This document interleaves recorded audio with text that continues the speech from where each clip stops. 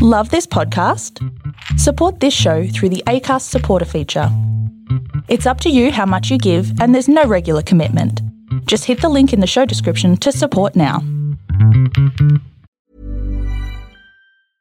Jewelry isn't a gift you give just once. It's a way to remind your loved one of a beautiful moment every time they see it. Blue Nile can help you find the gift that says how you feel and says it beautifully, with expert guidance and a wide assortment of jewelry of the highest quality at the best price. Go to BlueNile.com and experience the convenience of shopping Blue Nile, the original online jeweler since 1999. That's BlueNile.com to find the perfect jewelry gift for any occasion. BlueNile.com.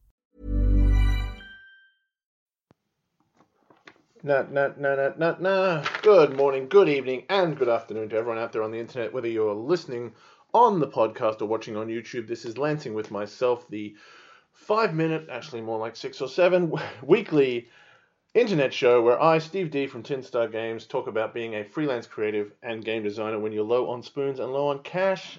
Today I want to talk about growing in your career. You know, we talk a lot about getting started, but guess what? Time will pass. And that can be a scary thing. Suddenly, you know, there are all sorts of ways that you can be afraid in this industry. You can be afraid when you're starting out and you're young and you're like, well, I only have, you know, when I first made my website, I had one game on it. It looked so sad and scary. It's like, how can I dare have a website when I only have one game? You know, I was talking to a mentee last week and he was like, I can't really put anything on my Kickstarter to convince anyone that I've made games because I've only been in the industry for a year and I've made like one game. And that's really scary and really intimidating. And but at the same time, when you get a little bit further into your career, 5 years, 10 years, you're going to be like, well, hang on a sec. I've been in the industry 10 years. Am I here? Have I published anything? Have I really made a mark? Am I really in the industry at 20 years or 30 years? You're going to keep questioning yourself because that's the nature of being an artist and the nature of imposter syndrome and all the kind of tricks that your brains play on you.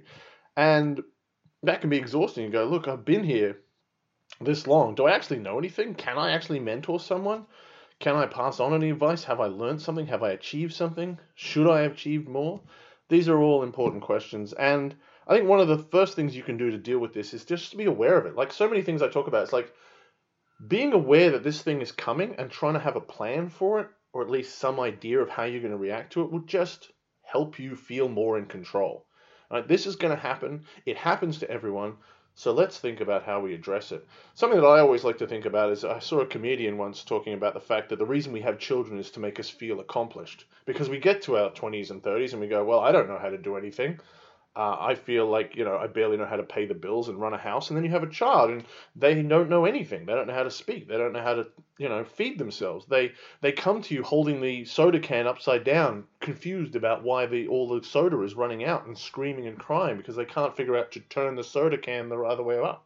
You know, they don't know how to solve these basic problems. And you're like, oh, I know things. I know how to turn the soda can the right way up. I know how to turn a doorknob and open a door.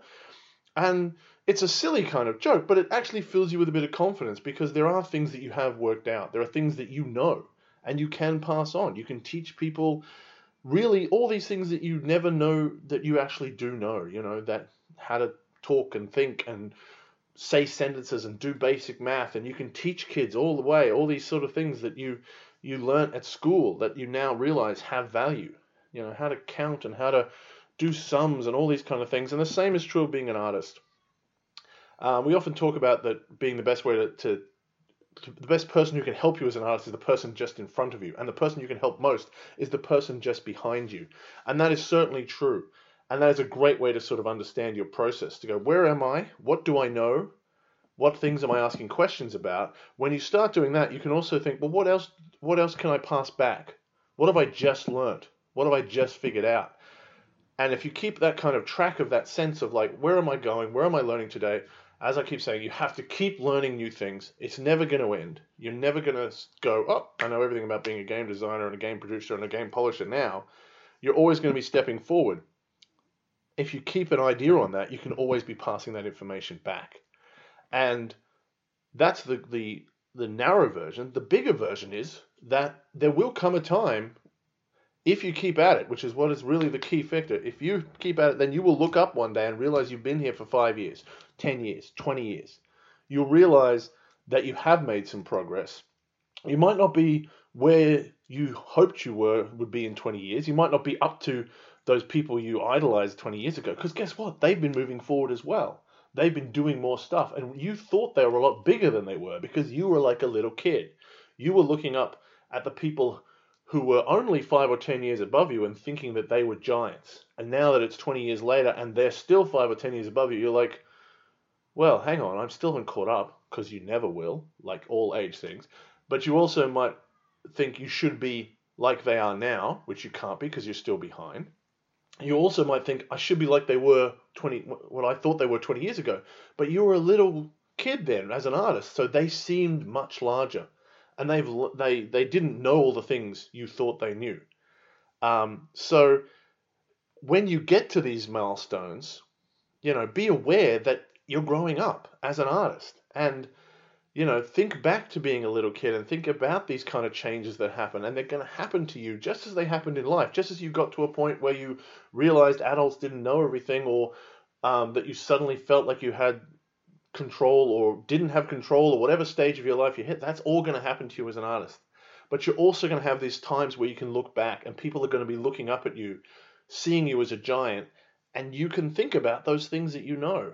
And that's sort of the wonderful thing about progressing as an artist, is that maybe you never feel like you catch up, but you can look back at the babies in the art form and you know things. You really do know things.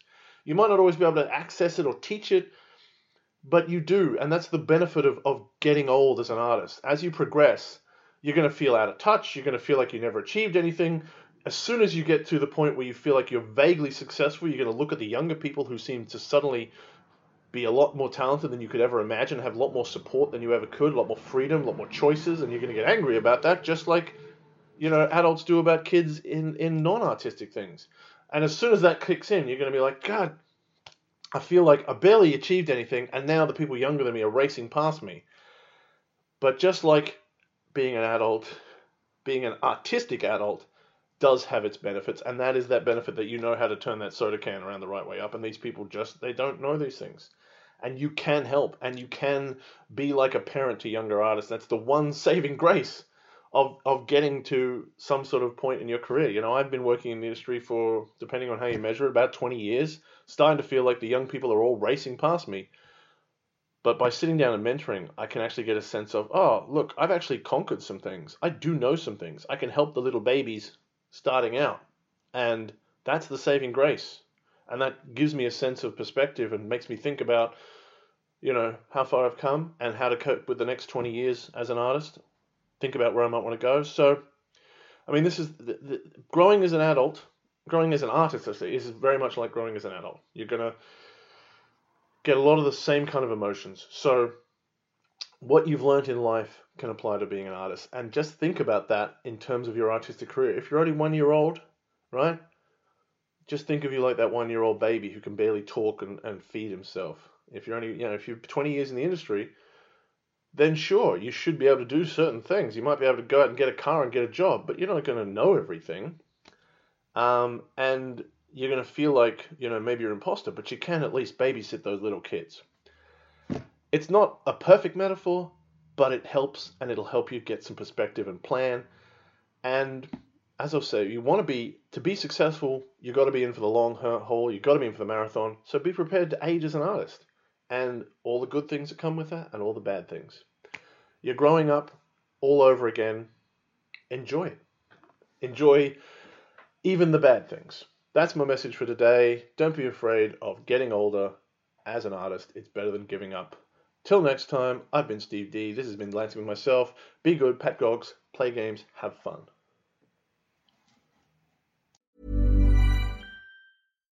Hi, I'm Daniel, founder of Pretty Litter. Cats and cat owners deserve better than any old-fashioned litter. That's why I teamed up with scientists and veterinarians to create Pretty Litter. Its innovative crystal formula has superior odor control and weighs up to 80% less than clay litter. Pretty Litter even monitors health by changing colors to help detect early signs of potential illness. It's the world's smartest kitty litter. Go to prettylitter.com and use code ACAST for 20% off your first order and a free cat toy. Terms and conditions apply. See site for details.